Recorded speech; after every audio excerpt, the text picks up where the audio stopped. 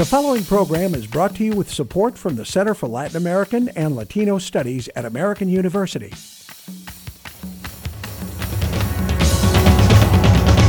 This is Latin Pulse, a weekly analysis of news and public affairs in Latin America, brought to you through the cooperation of the School of Communications at Webster University, the global university headquartered in St. Louis, Missouri, and Link TV. And now, here's host Rick Rockwell. Bienvenidos and welcome to Latin Pulse. We're going out to you on Halloween, the day that precedes the Day of the Dead. So we're setting aside our usual topics of politics and economics this week to discuss cultural practices like the Day of the Dead in Mexico and beyond. And we'll also have an exploration of Mayan spirituality. But first, mass graves and the disappearance of university students still has Mexico struggling with the issues of justice, the rule of law, and corruption. Gabriela Conchola is here with that story and the rest of our weekly review of news from around Latin America. The president of Mexico met this week with the families of 43 missing university students. President Enrique Peña Nieto promised the families a renewed search plan, but the families of the missing students feel Peña Nieto has not done enough to find their missing relatives. Both the families and the president agreed to having a panel of parents and officials set up to help with the investigation. The 43 students went missing after a night of shootouts and protests in September. Investigators have found grave sites near where their students were last seen. The latest was found this week, yet there is no confirmation that any of the grave sites belong to the students. A father of one of the missing students, Meliton Ortega, reacted to the government's promises of action. Creemos que esos compromisos no son suficientes. We believe that these promises are not enough. They will not be enough until we get our sons back. So far, police have arrested a total of 56 suspects. Among them are several police officers, local officials, and gang members. However, the mayor of Iguala, his wife, and the town's police chief continue to elude arrest, despite nationwide orders for their arrests. The results are in. Two leftist presidents performed strongly in last week's elections. President Dilma Rousseff of the Workers' Party in Brazil won her second term against Social Democracy Party opponent Aécio Neves. This election was one of the toughest in recent years, with Rousseff winning with 51% of the vote, just a bit more than 2% better than Neves. While in Uruguay, former President Tabaré Vázquez took 49% of the vote. He led all candidates. He barely failed to get more than 50% of the vote, so the presidential race will go to a second round. Vázquez will face Luis Lacalle Pou of the National Party, Uruguay's traditional center-right party, in a runoff election late next month. Lacalle Pou won 32% of the vote in the first round. 5 other presidential candidates competed in the first round of the election. United States officials attended a conference in Cuba to deal with Ebola this week. 2 health officials from the United States joined other experts at a conference in Cuba to help put a halt on the Ebola epidemic.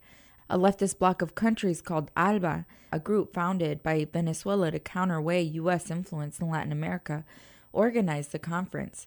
The U.S. maintains a trade embargo on Cuba, and the two countries do not have formal diplomatic relations, but they have cooperated for years on issues of public health, such as Ebola.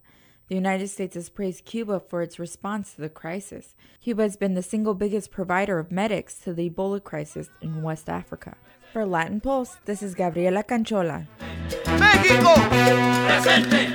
Thanks, Gabriela. Our shout-out this week goes to our listeners in Mexico City, Mexico.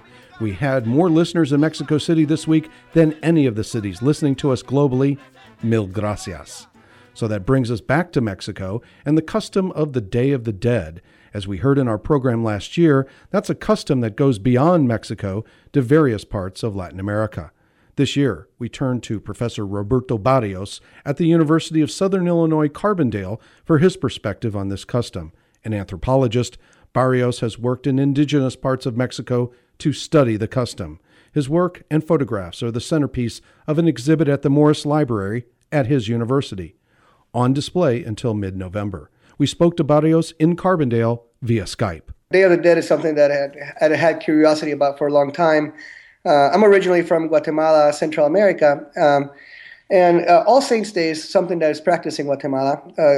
My childhood memories involve taking a 4-hour trip by car from Guatemala City to Quetzaltenango for my mother to leave flowers for her mother, and always having a strong connection to the place where the remains of my grandmother laid. But the practice of Day of the Dead in Mexico is much more elaborate. It's something that the general public participates in, although the general public is participating in different ways in it. But it's an extremely rich and wealthy practice that has strong pre-Columbian antecedents, but also has changed over the process of colonization in the last 500 years of Mexico. And it's also something that has tremendous regional diversity, and almost down to household diversity. Each household practices it in a different way. But one of the things that I think is most important to know about Day of the Dead is about the relationship between life and death, and the relationship to death that people develop over the course of life experiences with it. You mentioned the pre-Columbian origins of Day of the Dead and the changes since. What do you think are the major changes from your studies? At the moment of colonization, in many parts of Mesoamerica, people's access to the land and to those things that they needed to produce and to subsist — it was a predominantly agricultural agrarian society — was often granted through membership in kin groups. So if you remember, for example, if you were a Mexica person, who were the people of the ethnic group that formed a big part of the Aztec Confederation, if you were born into what was called a calpulli, which would have been your kinship group, as a member of a calpulli, you had a right. You were born with a right to the means that would guide one to well-being in that society. Of course, that changed tremendously with the colonization. The colonization process brings about a dramatic transformation of the relationships and the meaningful relationships between people and environment, where you have the dispossession of many indigenous communities from the lands that were not necessarily privately owned, that were the means for their subsistence in an agrarian society. Now, I don't mean to romanticize pre-Columbian peoples. Pre-Columbian peoples often made tremendous mistakes in terms of their long-term sustainability.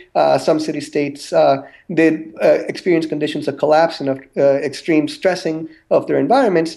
But the transformations that were brought about through the process of colonization were ones that began a process towards the kinds of development that we're seeing today in Latin America that have produced tremendous conditions of environmental degradation, tremendous social inequities. Again, I don't mean to pretend that if pre-Columbian peoples or if the peoples who were present in the Americas prior to colonization had been left to their own devices, that they would have lived in utopian and idyllic relationships. But we certainly see the beginning of certain trends that I think are intimately at the root of some of the most severe problems that we have in Latin America today, which include the marginalization of subsistence farmers, again, tremendous conditions of environmental degradation, the engagement of agriculture through the technologies produced by the Green Revolution that are predominantly techno-scientifically produced commodities like chemical pesticides and genetically modified crops within the capitalist system of production, that are ultimately creating tremendous inequities. When we look at the conditions that we consider to be the problems emanating from Latin America today, such as migration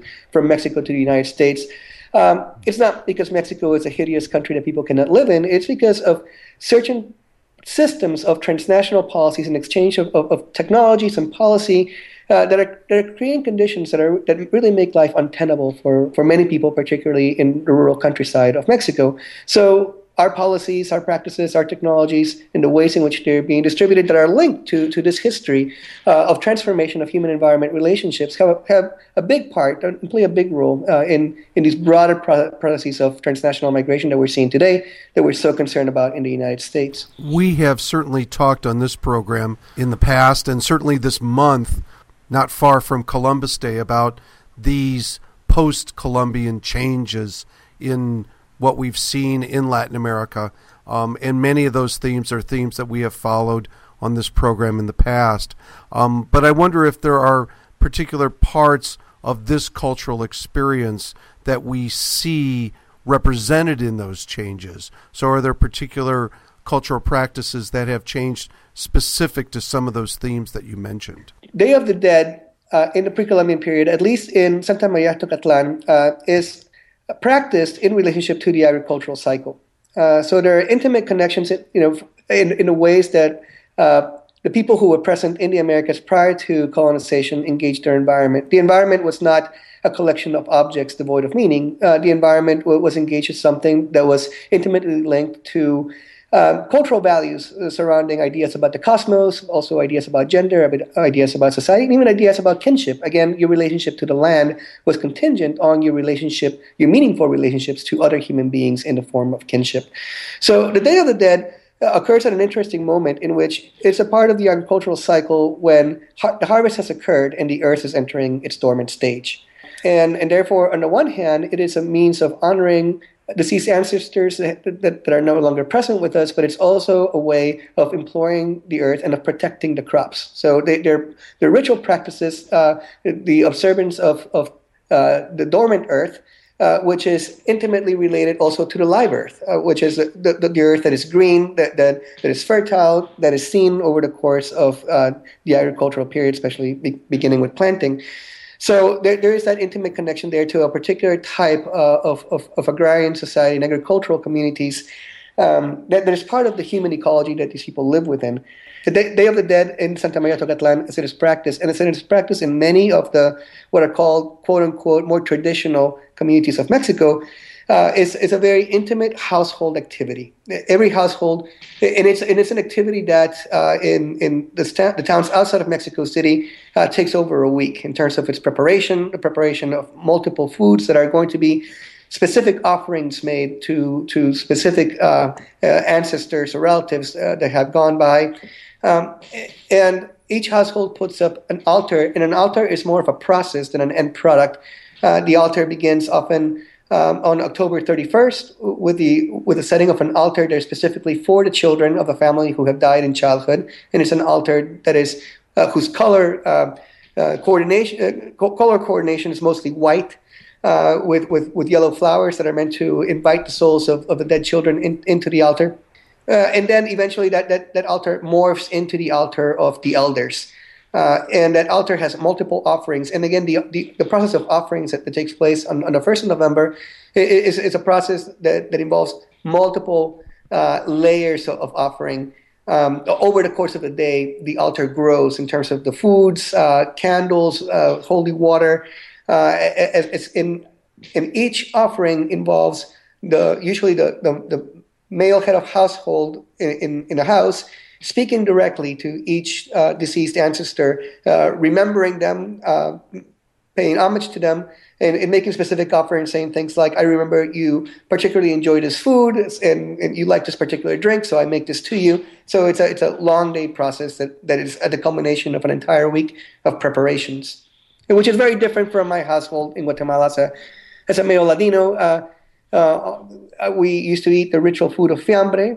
That was kind of a cold type salad food, and we would make trips to the cemeteries where my grandmother was buried, but we didn't have an altar like you see in Mexico in many communities in the household. Anything else that we haven't touched on that you think it's important for us to mention? Day of the Dead itself emerges as a very wonderful, very rich, very, very visual, very colorful ritual that is intimately linked to human-environment relationships, right? Day of the Dead would not exist had agriculture not been developed in Mexico over a period of perhaps over 8,000 years, beginning with the transitions that we see between the Pleistocene epoch and the Holocene epoch. You know, if you travel back in Mexico back in time, 14,000 years ago, you find woolly mammoths in the archaeological record. You don't find subsistence agricultural communities. You find people who were hunter-gatherers, foragers, who relied on the hunting of small animals as well as megafauna.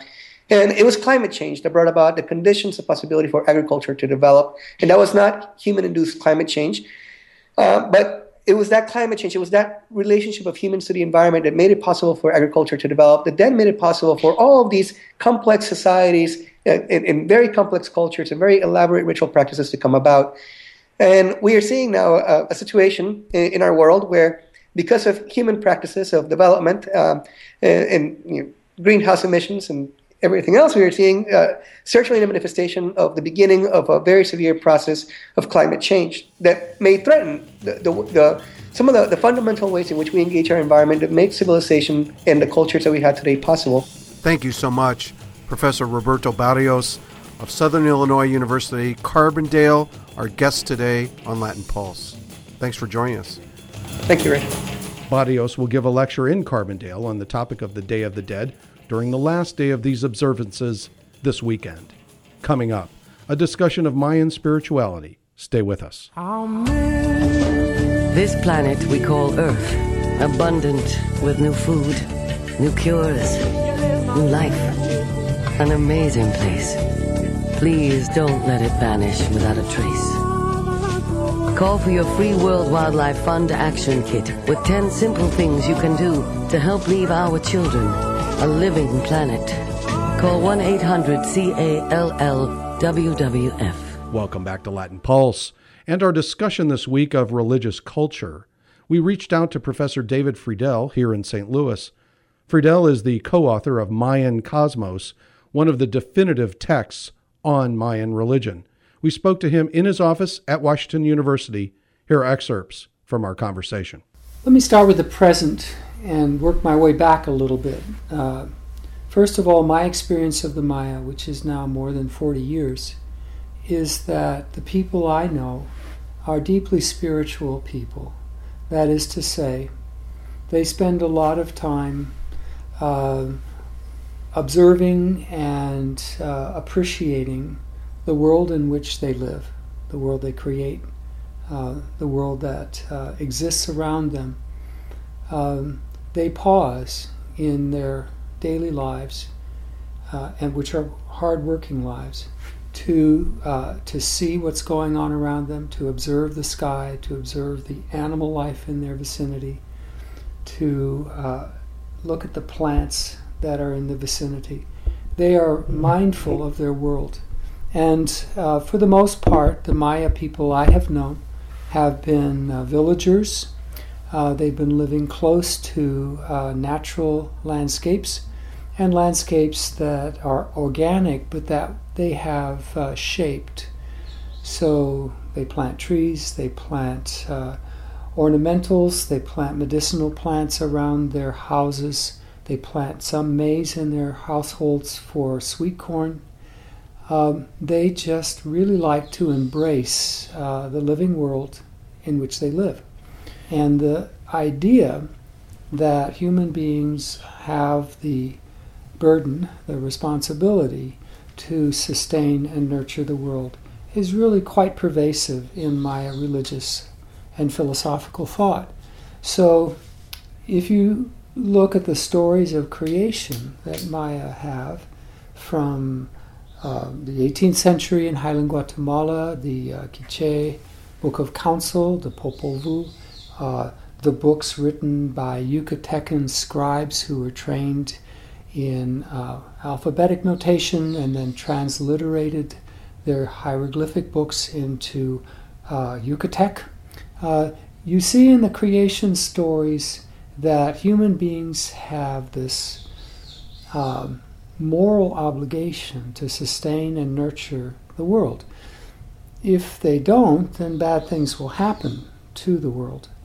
And it's not surprising to discover that modern Maya, living, for example, in the vicinity of the extraordinary cities that have sprouted up on the coast of Quintana Roo, Mexico, have deep misgivings about how people are treating the world in which they are finding themselves. And they have thoughts and stories about how this world might end, how the people of the world who are now in power, in their arrogance, will destroy each other with great weapons until they're fighting with sticks, and then they will come to the Maya to ask how they can find peace, and the Maya will have to educate them into how to live properly in the world and not bring such catastrophe upon themselves. So spirituality is pervasive in the modern Maya world. I know that it was pervasive in the past. In my generation, we have had the privilege of seeing the decipherment of Maya hieroglyphic writing, and although the Maya principally wrote on bark cloth books made out of bark cloth, which are destroyed by time, And we don't have that writing. We do have thousands upon thousands of inscriptions on painted Maya vases, on carved stone monuments, on precious jades and other materials. And those texts reveal to us how the Maya thought about the world more than 1,000 years ago. The writing starts in earnest after 300 AD, and they continued to write until the Spanish successfully suppressed literacy among the Maya as a strategy for suppressing their efforts to revolt against Spanish rule and against conversion to Spanish Catholicism.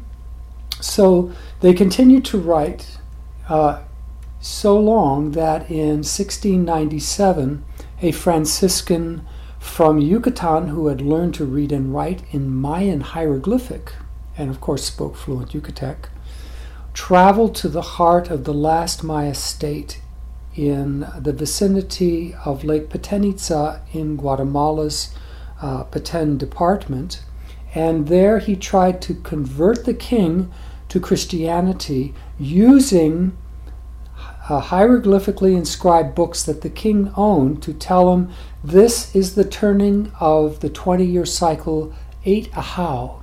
And in 8 Ahau come the great and dramatic changes of the world. As you know, you must convert because the Spanish are going to conquer your land in the next year. And if you are converted to Catholicism, then you come under the protection of Holy Mother Church, and you will not be mistreated. So the king, in fact, converted, but there was an uprising among those who wanted to remain pagan. They drove out Fray Avendaño. He escaped barely with his life to Belize to write down this remarkable story. But there were people debating the future of the world, reading Maya hieroglyphically inscribed books, Spanish and Maya, in 1697. So it was a slow death for literacy, and it's a great rebirth for literacy, so that in the highlands of Guatemala and in the Yucatecan country of the northern Maya lowlands, there are now students reading and writing in Mayan, as well as Spanish in high schools, and they are, some of them, learning the ancient hieroglyphic notation, and so they can actually read and write in that as well. But even the ones who cannot read and write in Mayan are taking names like Pakal or Lady Abel, and they are naming their children after great historical people of the classic Maya world. So they know about it, and they are enormously proud to know that there were great people in the past who have voice and who have names. I find it very interesting that the spirituality is also caught up in this story of conquest, colonialism, and also literacy, obviously. When you combine military and economic conquest and enslavement in many cases with religious conversion, the results are complex, to say the least.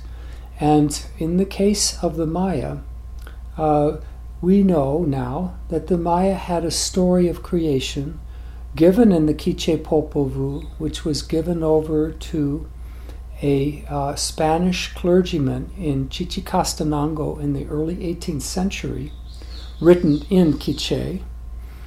That creation story talks about a great human form God.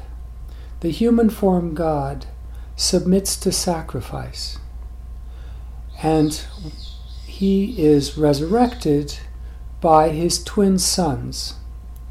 And when his sons resurrect him, they actually bring him back to life. But they bring him back to life as a maize plant and as a beautiful young lord, representative of maize. Maize for the Maya was and is the staple food. It is the food you must eat in order to be alive, in order to be human, every day. So from the corn on the body of this resurrected maize god. A great goddess mixed her sweat with the maize dough and ground it and made food of it, and that food was the flesh of the first human beings that acknowledged God. Earlier forms of human being had existed, made out of mud, like Adam in the story of creation from Genesis, or other kinds of material like wood or other materials that they had failed. They had had arrogance and hubris, or they just hadn't worked. But the human form gods made out of the flesh of maize worked. So here's a story about a god who sacrifices himself. And when he is resurrected, he takes the form of a cruciform tree, which is maize. And the cobs of maize on that tree are human beings. And everybody consumes the flesh of God. Everybody cultivates the flesh of God, so you sustain and nurture God through the 20 additional steps you have to take to cultivate maize after you plant it, if it's going to live and fruit. So the relationship with God is contractual and obvious. There's nothing complex about it. You know you have to sustain God so that God will sustain you. And there are other forms of God. But I want you to imagine, Rick, when Hernan Cortez gave a sermon on the summit of a pyramid on Cozumel Island when he arrived in the New World. And he held up a picture of a goddess and said, "This is Holy Mother of God, Mary, and she is a great spiritual being." And everybody said, "Yep, we know all about that because we have an island here dedicated to the great goddess herself, Lady Rainbow, Ischel." And then he said, "Here's a cross shape. The cross represents the sacrifice that God has made so that you might live. And God rose again so that you might live. And this is the wafer that you eat, which is the flesh of God." And all those people around were saying, "Yeah, you just about have it right. You just about have the story right. You're not very off in this story." So this is serendipitous. Obviously, many different religions existed in the New World. But the Maya religion, with this story at its core, is absolutely in place by 150 BC. We know this from beautiful murals that have been discovered that show this story of resurrection. So we know it exists. So for 15 to 16 centuries, minimally, the Maya had already believed what these Christian friars thought they were trying to teach them. And so they did not convert to Catholicism. They absorbed Catholicism into their existing religion. Thank you so much. Professor David Friedel of Washington University in St. Louis, the co-author of Maya Cosmos, our guest today on Latin Pulse. Thank you. My pleasure. Thank you, Rick.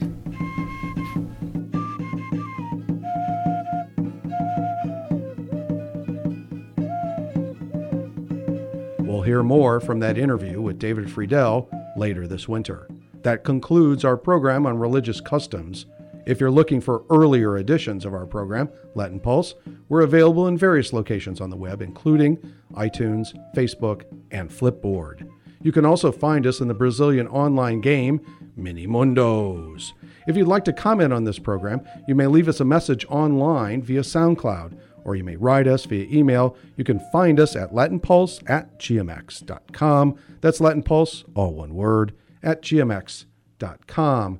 To see the Latin Pulse archives of video programs on Latin America, you can check out Link TV's website, www.linktv, all one word, .org, and then / Latin Pulse, also all one word. That's www.linktv.org / Latin Pulse. Thanks for joining us this week on Latin Pulse. For our entire team, producer Jim Singer and associate producer Gabriela Canchola, I'm Rick Rockwell. Escúchenos otra vez. Gracias por su tiempo.